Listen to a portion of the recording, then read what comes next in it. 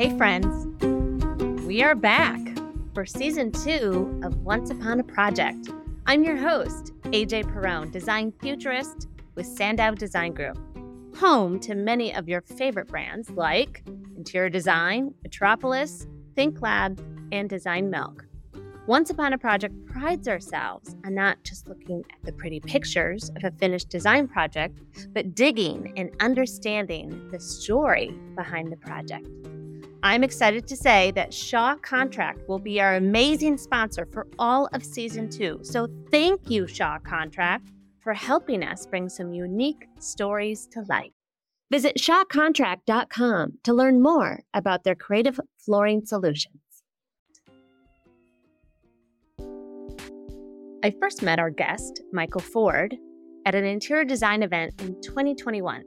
And I have to say, at first, I didn't understand the relationship between design and hip-hop music and what he was doing, which is a bit baffling to me because my partner is a music composer, and I feel like all we do is talk about design and music and their similarities. But the more I talked with Michael, I understood. And the more I saw his impact, I was awed. And I can't wait to share his story with all of you. My name is Michael Ford. I'm a licensed architect, and I'm also known as the Hip Hop Architect. I run a program called the Hip Hop Architecture Camp. This is a free program that we run throughout the United States, which introduce underrepresented youth to architecture, design, and urban planning. Also have my own practice. It's called Brand New Design. We focus on projects which increase the quality of life for the people who will use the spaces and places that we create. Some of the fun projects I'm working on right now includes the Universal Hip Hop Museum in the Bronx, and also the Black Inventors Hall of Fame in Newark, New Jersey. I'm excited to share a little bit of my journey with you all today. I'm known as the hip hop architect, and for some people, it's baffling. Like, how do those two seemingly unrelated items, how do they come together? For me, it started off as a graduate student at the University of Detroit, Mercy. I'm getting ready to start graduate school, and it is now time to develop my thesis. It's the summer before the semester starts. I'm working with my thesis advisor, and I'm picking all of the typical topics that people might explore with a graduate thesis. And it all started with a dare, believe it or not, from a friend. Throughout our undergraduate years, we would always have these animations, and we would put music in our animations, and we would sneak in, different words or phrases that might relate to our project. We'll find the perfect song that related to our project.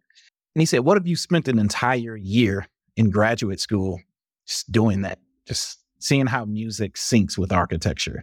And that prompted me to change all of the other things that I was thinking about, like the livable skyscraper. One day we'll be living in a skyscraper. We'll never go outside because everything will be in there. I might get bored with that after a couple of months, but this music thing, I don't think I'll ever get bored with that. So first day of grad school, all of the graduate students, you stand up and you share a brief about your graduate studio studies. Again, I've been working on something the whole summer. When I stood up, I said, mine is going to be about merging hip hop culture and architecture. My thesis advisor kind of looks at me like, what is he talking about? This is not what we discussed at all. So it was, again, a fun dare from a friend, but I'm glad that he made that suggestion, because what it was as a graduate student and throughout my years of architecture school, you learn about how other cultures, other eras in time, other movements, they sometimes culminated or included a style of architecture. So every significant era in time, every significant cultural movement had an associated architecture. And the question was, what is that for African Americans, for Black people in America? What is our style? What is our approach? And those were some of the questions I was asking myself. And how can hip hop, which is this very vibrant culture, it is a culture that started in inner cities in the United States, like the Bronx, and was disseminated across the globe. How can we take this culture take all of the elements within the culture and now create an architectural style, not unlike any of the other past significant periods or eras in time. So that's what started it. And after school, I just wouldn't stop talking about it. My first job, shout out to the folks at Hamilton Anderson Associates, Rainey Hamilton, gave my first job out of school. Every opportunity I'm talking about hip hop architecture. I'm trying to incorporate it on every project that comes through the door, trying to incorporate things to the point where Rainey said, you know what? I need to have you go speak at a conference so you can get this out of your system. So he pays for me to go to my first NOMA conference, the National Organization of Minority Architects. At the NOMA conference, I presented my graduate thesis. And to my surprise, everybody gravitated towards it. They asked me to come back, do another presentation. People are asking me to come to their schools. There's conversations happening throughout the NOMA conference now about the thesis and how do we move it forward, et cetera. So I never put it down and continue to go to places and spaces because I started to see that this was a way to not only get people who are currently practicing excited about architecture beyond what it is they may be working on or beyond the aesthetic approaches or programmatic approaches they've seen to date. But I also saw that this could be a tool for introducing new and prospective practitioners. Like, how can we get young people excited about architecture? How can we make them comfortable bringing their culture in and not checking at the door? How can we get them to bring that creativity, that thing that has moved around the entire world, right? Everybody's emulating what our young people have been doing. They're copying it. How can we get them to bring that cultural genius and create with a new medium? So that's why eventually I created the Hip Hop Architecture Camp. It was taking all those years of research at school, all of the lectures and keynotes. So being able to keynote AIA National, American Planning Association's planning conference, and a number of other large conferences, and distilling that down into a program for young people across the country. But before Michael Ford was the hip hop architect, before the camp, even before he was a graduate student, I wanted to know how he came to the profession of architecture and design. So when I was younger, I was introduced to architecture in a non-traditional way. I didn't grow up saying I wanted to become an architect. I grew up in Michigan in a city called Highland Park. Highland Park is bound on all sides by the city of Detroit. I often say Detroit takes our thunder at times because Highland Park is where Henry Ford invented the assembly line. It was in Highland Park, Michigan. That's where I was born and raised. So I grew up wanting to design cars. I loved to draw as a kid. I would always draw cars. So that was the path I was on. I would say about 10 or 11 years old, my parents enrolled me in a program downtown Detroit to learn about the auto industry in a little bit more detail and what it takes to become a designer within the auto industry. So I'm going through this program and I had some sad realities hit me. The first one was I was told that a new car comes out every year. I had never really thought about that. Every year there's a new car that's going to come out. And you might design that year's model, but it's no guarantee you're going to design the next year's model. And being 10 or 11, coming from a family, we always had the used cars, the cars that barely made it. I remember saying this to my teacher. I said, it's going to take a while for my parents to be able to save up the money to buy the car that I designed. By the time they save up the money, that new car is going to come out. And what if I didn't design it? And I'm going through all these questions with my teacher. She's laughing. I remember this vividly. She said, maybe you want to look at something like architecture. You can design a building. No one has to purchase the building in order to go into it. It's for everybody. And if it's designed right, that building might last longer than you would even live. So people that you don't know today can experience that, much different than a car. And that was my introduction to architecture. After that, go home, I tell my parents about it. And then my dad reveals that he wanted to be an architect growing up. He actually had started some classes in college before me and my four siblings came along. And he took out his portfolio and started showing me some of his sketches and drawings and projects that he had done. And from that moment, I never, wavered. I'm going to become an architect. I'm going to make my dad's dream now come true through me. And now I can make some spaces and places that everybody can enjoy. And not everyone has to pay for it in order to enjoy it. But that was my thought pattern as a young man. I can relate to that story. I think most children have the ability to think about design in a way that is about impacting people. Michael was thinking about his family, how his designs might shape their world. For most of us, we lose that as we get older, as we build businesses. But you can see the spark of that young Michael through his use of play with hip-hop music. Let's hear how he combined the two to make something magical. So big question is, what happens when you combine hip hop and architecture? So I'll share two possibilities and two things that I've been talking about for the better part of the last 2 decades. First, there is this innate genius that are in young Black and brown folks around the world that is put off as this deviant behavior. When you look at all of the elements within hip hop, so DJing, breakdancing, graffiti, rapping, they all have qualities that can be extracted and used as tools to advance architecture and design. One of them that I like to focus on with young people is the art of rapping. Rapping, when you really understand this lyrical dexterity of the MC, they are doing math that's so complex that you don't even recognize that it's math. They are creating rhythms and patterns and textures, and they are doing this at times, instantaneously, very impromptu, the freestyle, right? They're making up a story. They are counting bars, and they're syncing it with sometimes music that they've never heard before. It's music produced on the spot, right? So it's so many calculations that are happening in their head, but people at times look at it as a deviant behavior. There's kids rapping again. It's like, no, let's look at what they are doing. Most people don't understand hip hop and all of its elements, which I think works to my advantage. And I love that question. What happens when you mix them? Because if nobody knows what happens, then, this lane stays pretty clear for just a few people and it's not overcrowded.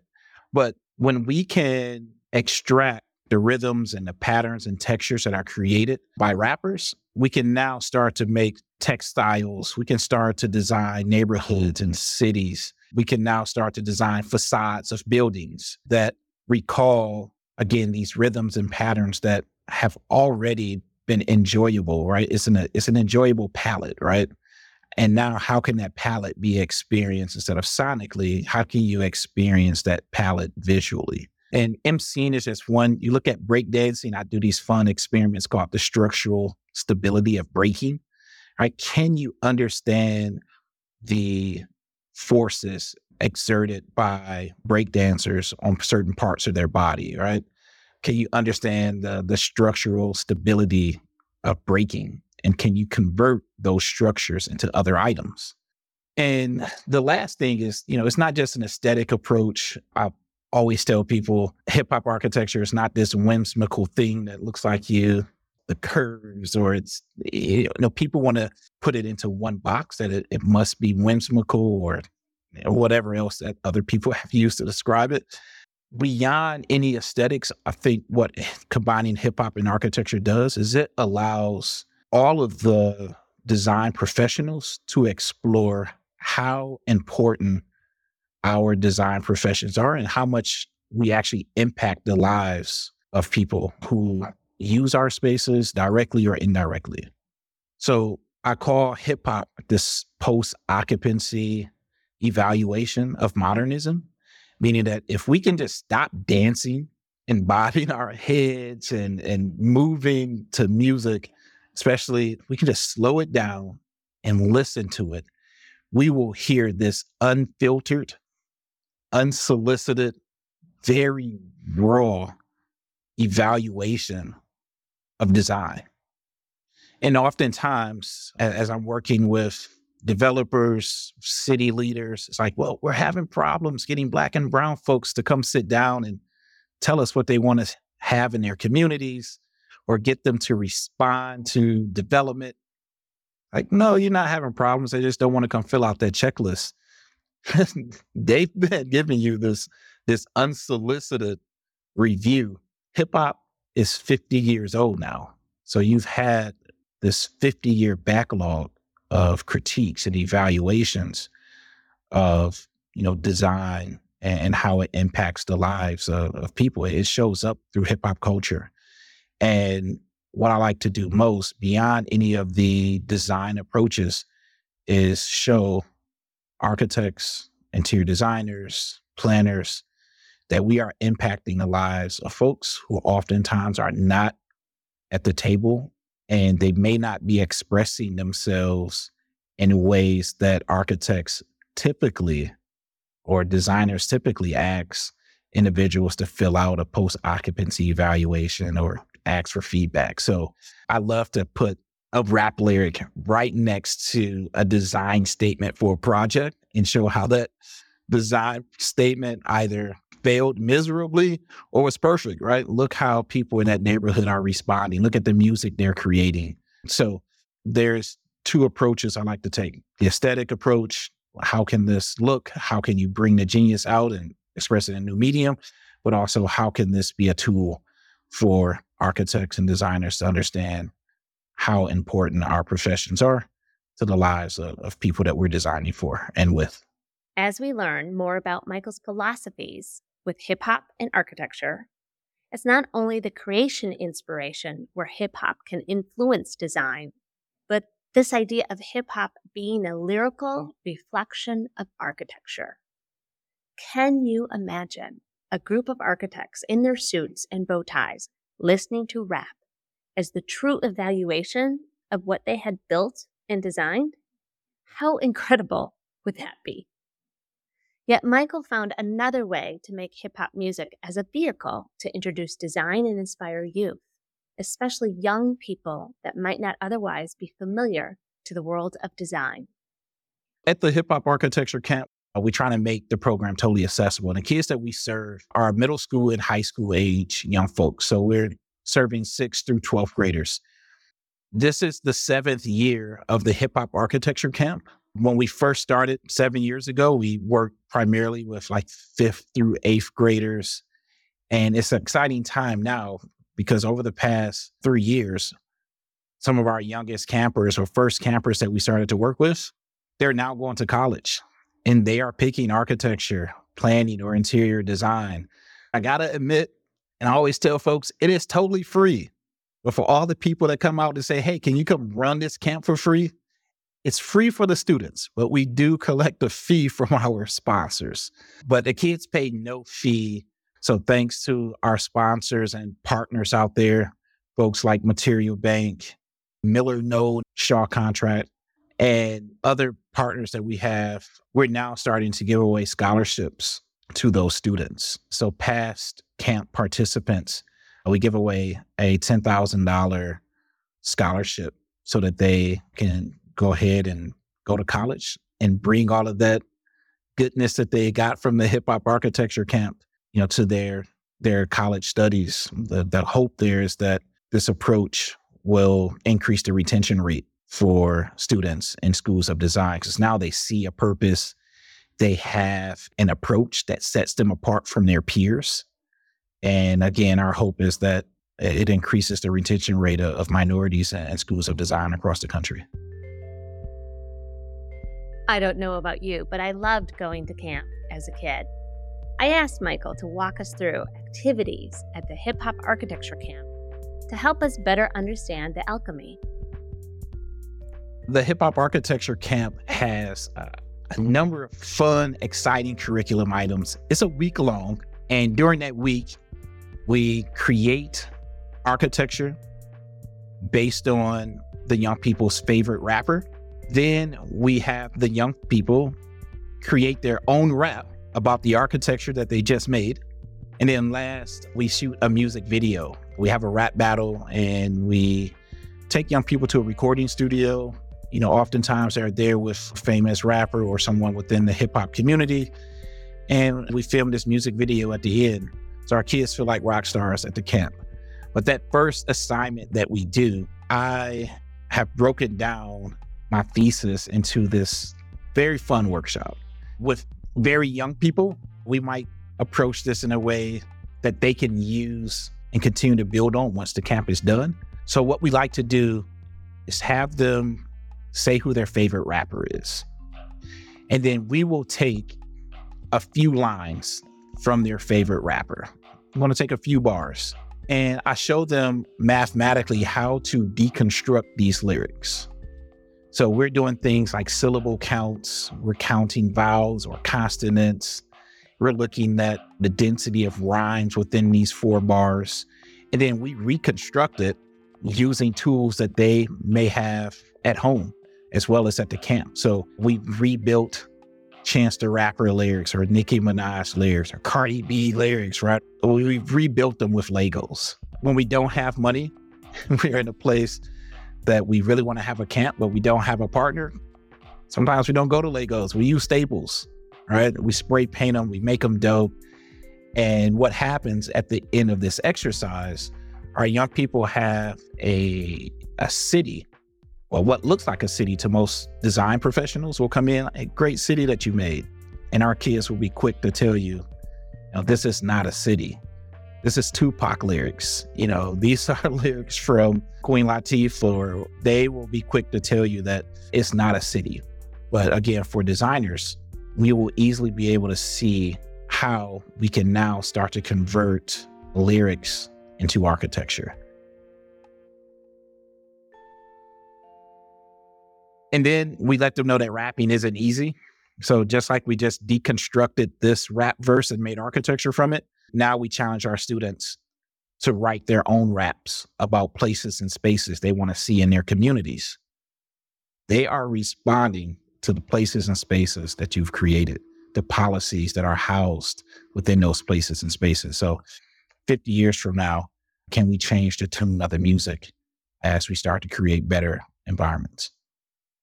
So now they have to write a rap about a business idea that they may have that they're going to design during a camp. And they have to be just as complex as they write the rap. They have to think about textures and patterns, rhyme density, right? Vocabulary, right? The larger the word, the larger the building or structure or elements within the building might be. So we look at writing not just for the sonic value that you get from it, but we look at writing from a visual aspect as well. So how does your rap look? It's getting kids to explore hip hop in a totally new way.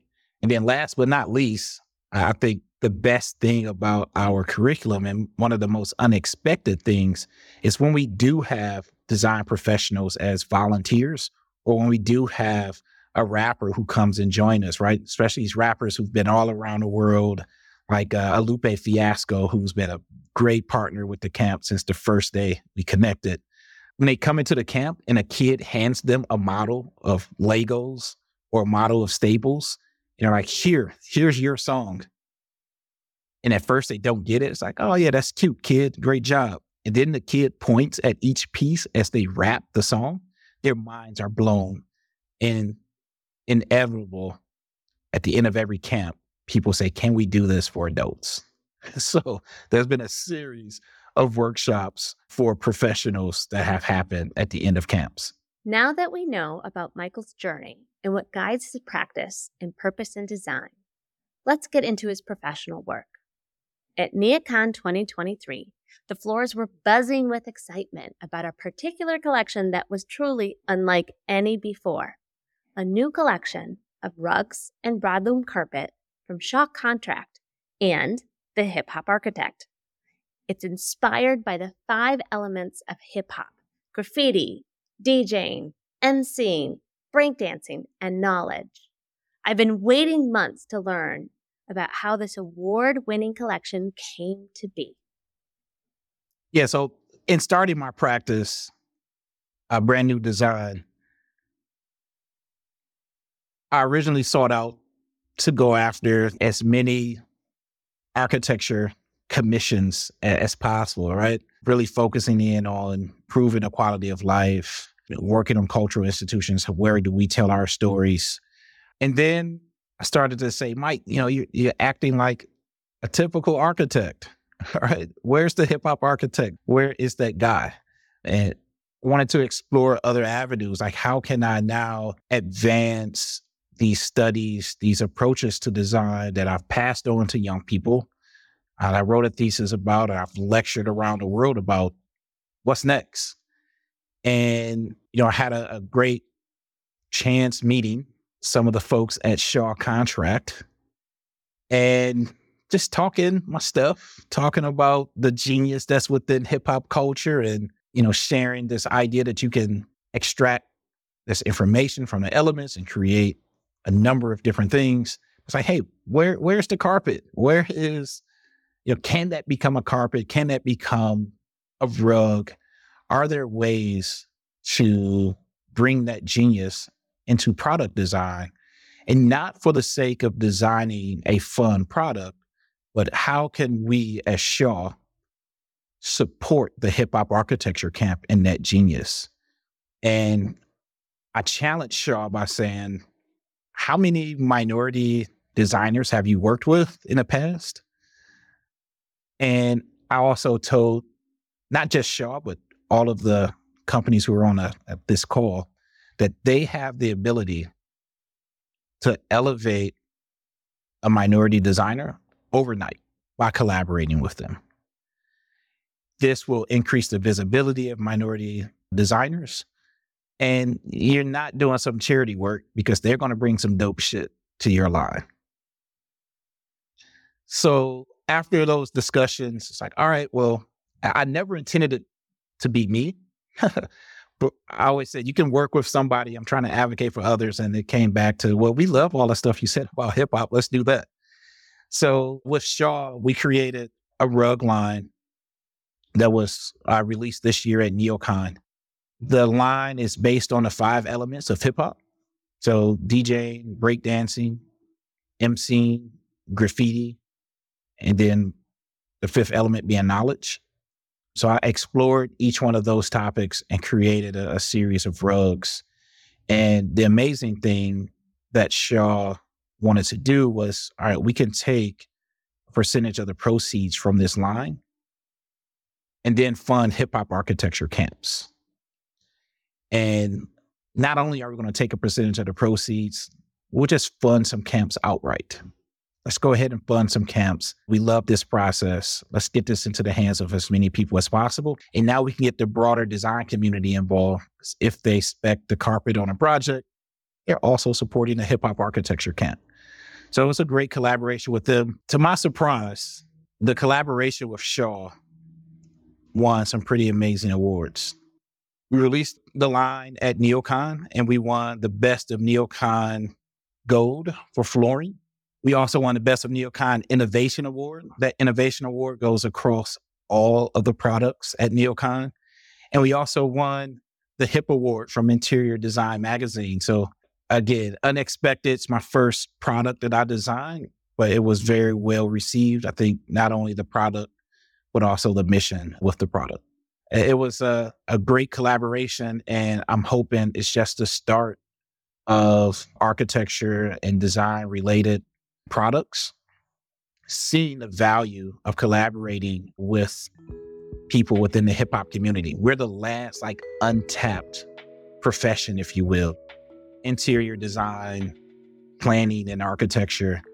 Even with all the work that has been done to date by myself and others who've joined the conversation, still, I don't think we've tapped exactly what can happen when we combine these two worlds.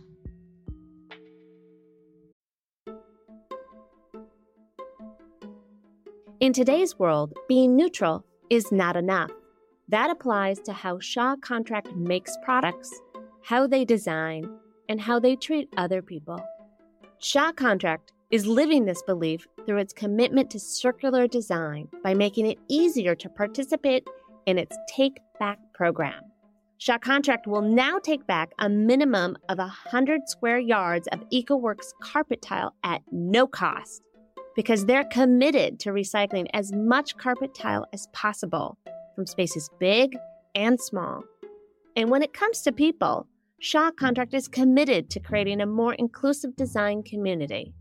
The recently launched Mike Ford and Shaw Contract collection of rugs and broadloom supports Mike Ford's hip-hop architecture camps and pays tribute to a genre that has historically given a voice to the voiceless. Learn more about Shaw Contract's sustainability initiatives and products at www.shawcontract.com.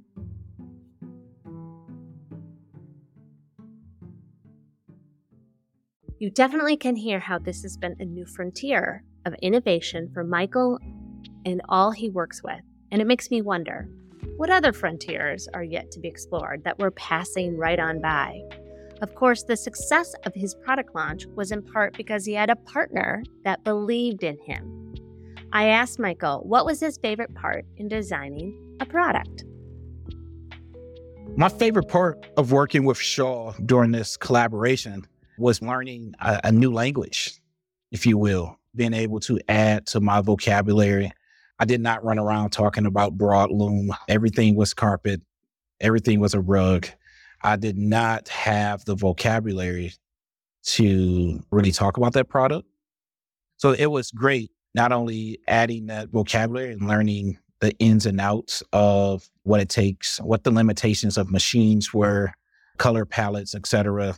The other thing that I'm always doing is trying to see how the language cross over to hip hop, right? What words, what phrases, what techniques that are used when you are creating rugs? How can I start to explain this to young people and have them not only gravitate because of how it's presented, but encourage them to riff on it, to remix it, and have fun with this approach. So it was great. They have a great team. And the biggest challenge I gave them, which they rose to the occasion, a few weeks out from NeoCon, I wanted to make some changes to our design process. So when I went to Shaw with the modifications to the products we had designed, those modifications was based on representing hip hop in its totality. When I sat down originally, the excitement was around, again, looking at lyrics and looking at the MC and how you might see music as opposed to hearing music. There are so many other avenues. So I wanted to represent all of the elements of hip hop. How do we represent breakdancing? All right. So looking at the cardboard floors that B-boys and B-girls made back in the day, they threw down their own cardboard. They were literally making their own floors. How do we incorporate that? So looking at the weathering and the damage and, the corrugation of cardboard and bringing that into our design process. How do we look at DJing? So exploring not just the DJs today who might DJ from a MacBook, but how do we look at some of the early DJs who walked around with crates of vinyl? How do we bring hip hop in its totality to this conversation? And that was a change that I wanted to make.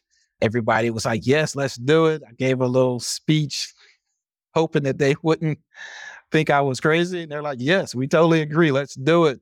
They brought people around the table to help make those changes. And we didn't miss a beat. It was shown at NeoCon, and I think we all were glad for the last minute tweaks because we walked away with some great awards and being able to impact, I think, that many more people since we won those awards. Shaw was the perfect partner because they did not want me to check our culture at the door, if you will. They are clearly one of the world's experts at flooring. They've been doing it. They do it amazingly well. And they're the expert there, but they make sure that they carve that lane. Here is an expert on hip hop that we're going to combine our expertise with, as opposed to leading this process ourselves.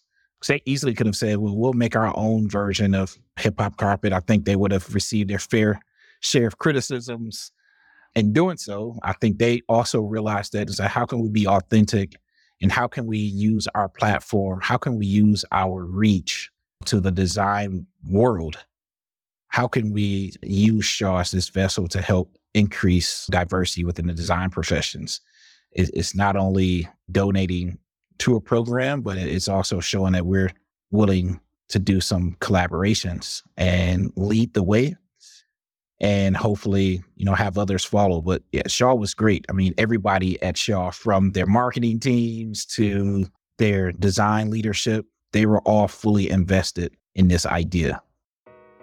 You can hear the epiphany Michael and the Shaw team had about the collection moving the inspiration to the 5 elements of hip hop. When I think about elements and design, it leads me to think about how design of space is created. So it led me to ask Michael about a very high-profile architectural project he has been newly commissioned for, the Universal Hip Hop Museum located in the Bronx. I really wanted to know his process for creating architecture and how he would bring those elements into the physical space. So the Universal Hip Hop Museum, in my words, not theirs, it's probably one of the most important projects happening in hip hop right now in the world. I'm not going to put that pressure on them and say they said it. I'll say I said it, because it is going to be, the first museum in a country that is solely dedicated to hip hop, and it's permanent and it's of size. Like, there are some other amazing projects that celebrate hip hop, but they might be a part of a larger institution. This one is a standalone, almost 50,000 square foot project that's located in the Bronx, the birthplace of hip hop. I got involved in this project in a very fun and unexpected way. I moved from Detroit to Madison, Wisconsin. And no joke, I thought like my hip hop life is over. I'm moving to Madison. I knew nothing about Madison at the time. Shout out to the folks in Madison. But to my surprise, University of Wisconsin-Madison had a full scholarship program where students came to study hip hop. And they had a guest speaker, Curtis Blow. And I knew a professor. He said, hey, Curtis, you got to meet this guy, Mike Ford. He calls himself the hip hop architect. And he knew that Curtis Blow was kicking around this idea of starting a hip hop museum. So he introduced the two of us after Curtis Blow lecture. The rest was history. I met Curtis. He introduced me to his leadership team that he had formed at the museum. And they asked me, how would I approach the project? I said, well, first, I'm not designing this thing myself. They wanted me to produce some images so they can start raising some funds. I'm like, I cannot do that. Not yet. Let's have a design charrette. Let's bring, hip hop artists that represent all the elements. Let's bring them together. And then I'm going to bring Black architects. I'm going to bring them to the table. Let's all sit shoulder to shoulder and talk about what this museum should be so that the weight of the museum is not on this image that I might produce in a silo. That's not how we work as architects. I say, okay, well, how can you do it? I say, yeah, we'll do a design charrette. The hell is that? It's like, it's like a cipher. It's like a jam session. You get together, throw out ideas, something comes out. They then told me, don't ever say design charrette when they introduce me to somebody else. Just call it a design cipher. I said, all right, I'll never say charrette again. So we put on a series of design ciphers, started off in the Bronx, then we jumped around the country with Microsoft, went to LA, went to Atlanta, Detroit, and having discussions with, hip hop leaders, educators, young people in high school and college about what the museum should be, what should the exhibits be. And the big question was, how do we not gentrify a neighborhood in the Bronx by placing a museum there, right? Fast forward through some of the challenges like the pandemic, projects kind of stopped and started. And right now, I'm serving as the lead architect on the project. So my firm, Brand New Design, which includes the young man, my friend that I talked about who challenged me to change my thesis, he's on the team working on the museum as well. So it's like this full circle moment for us as practitioners. And then for the museum, it has its own set of challenges, which are extremely fun to approach. One is this is not a museum about the Bronx. It is about the universal global culture of hip hop. So with that comes everybody's definition of hip hop. How you define hip hop in the Bronx is different from LA. It's different from Houston, Texas. How you define hip hop in the United States is different from Canada, right? North America is every continent, every country, everybody define hip hop differently. So how does the museum, both architecturally and through its storytelling, make everyone feel like, yes, this is our museum? And here's the magic of Michael Ford.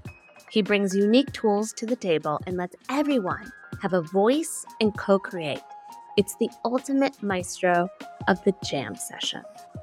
And that is unique in design. The Universal Hip Hop Museum, the construction will be completed and the doors will open in April of 2025.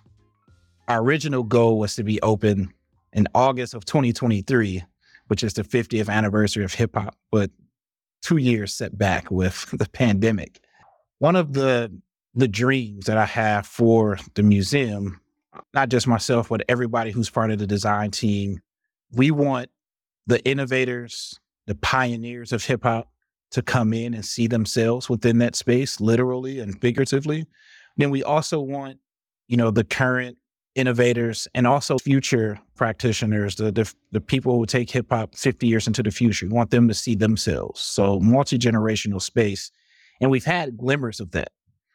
So on August 11th of 2023, so last month, we were able to unveil our cornerstone for the museum, which bears the words or the lyrics from the Notorious B.I.G., which says, "It was all a dream, and you never thought that hip hop would take it this far." That is something that the museum stands by. It is the way that they move and they operate. You never thought that hip hop would take it this far. And to be able to unveil that cornerstone and to share that moment with the children of Notorious B.I.G. on his birthday, we presented them with a plaque, letting them know that this was going to be unveiled on August 11th. So for them to see their dad and his contribution to hip hop, we played out at the museum, but then also to be able to see Chuck D and Flavor Flav of Public Enemy, Kendrick Lamar, people like Charlie Ahern, the director of the movie Wild Style, to be able to see them come to the museum on the 50th anniversary, to see their images in the windows as construction advances on the project. That was a very rewarding experience to see them taking selfies with themselves on photos in the background, right? So that they can see the fruit of their labor. 50 years later, the culture is still going strong. And this museum wouldn't be here if not for them. So my hope is when the doors open, everybody across all generations see themselves within the museum. There is a famous quote by Goethe that says, "Architecture is frozen music, and music is liquid architecture." The building for the Universal Hip Hop Museum is a snapshot in time for the hip hop industry and culture, but the ongoing creative use of the music to inspire new designs and thinking, that is fluidity at its best. Michael's approach is progressive, and I asked him, what do hip hop artists think of his work? Does he get any negative feedback? How about the design community? So I've received a variety of responses to this approach as a professional or as an educator. From the design community, it started off with, what are you doing? I have no idea what's happening. But as organizations and individuals within organizations have started to understand, as people have come to hip hop architecture camps, They may have come to some of those smaller seminars or workshops I was doing at conferences. And they're like, man, no, you need to tell this to everybody, right? So now AIA National or 100 Giants of Design, people putting me in places and spaces where the masses could hear me. The design profession is starting to wake up and realize the genius that hip hop is and how it's impacted other design fields. Within hip hop, it's always been a positive response. When I first started working on the Universal Hip Hop Museum, one of the proudest moments was when your favorite rapper's favorite rapper, his name is Rakim, when he said, "You're essentially doing with bricks and mortar what I've done all my life with words." And I'm like, yeah, can you say that again? If I have somebody write a story about the museum one day, he's like, yeah, we can make that happen. So the response from the hip hop community, they've been excited to see graffiti, to see breakdancing, to see rap, to see their genius showing up as a new medium. They've always supported it. They brought other people to the table. So once one rapper sees it, they understands what it is. They now bring their producer. They now bring people that they've worked with as far as graphic design.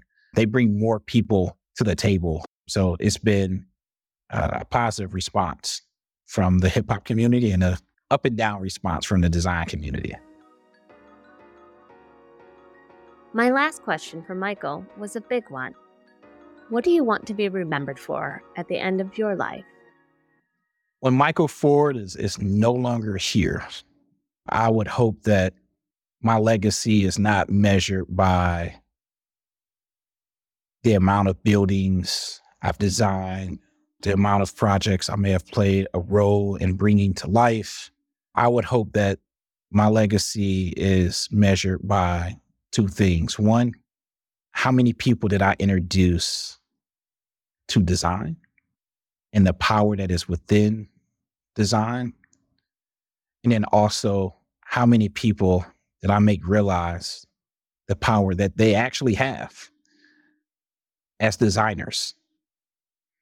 The power to challenge systems, to challenge policies, and make space and place something that is not only welcoming for all, but empowering to all. That will be greater than any building. It will impact generations that are not here once we understand and really harness the power that we have within design. That goes beyond that one car that I always wanted to design, right? This is now something that'll be around much longer than I will. One thing that I want to share that I haven't talked about is really just a thank you to hip hop. Hip hop is 50 years this year. And there's a big thank you that's owed to, they're now seasoned vets, but these were young teenagers who went against the grain. They challenged what the idea of art is, what is fashion. They challenged what is music. And when told not to do it, they stuck to it. And they have created a global phenomenon. They have created an avenue that has probably created the most millionaires within the Black community. They've created a culture that it goes against the norms. And I just want to say thank you to all the folks who took those tough conversations from parents, from teachers, from record labels, from art galleries, and they went against the grain, and we stand on their shoulders. And at times, I noticed that same thing myself, challenging the system. What is architecture, right? There's a certain way to practice it. There's a certain way to talk about it. There's certain inspirations that you pull within your work, and going against that system is something that I'm not unfamiliar with. And I know for them, it was even more challenging. So thanks to all the giants out there of hip hop. And, we stand on your shoulders and hope to push the culture through the next 50 years.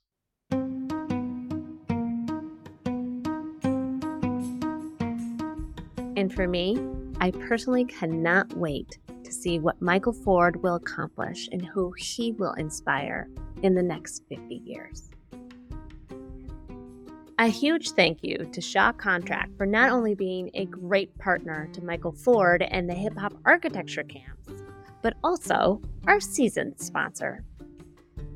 Thank you for listening to Once Upon a Project. You can check out Michael Ford's camp and firm at hiphoparchitecture.com. Once Upon a Project was produced by Surround, a podcast network by Sandow. A special thanks for our amazing production crew, Wise Grisette, Rob Schulte, and Hannah Beatty. Thanks for listening, and I can't wait for you to hear our next story.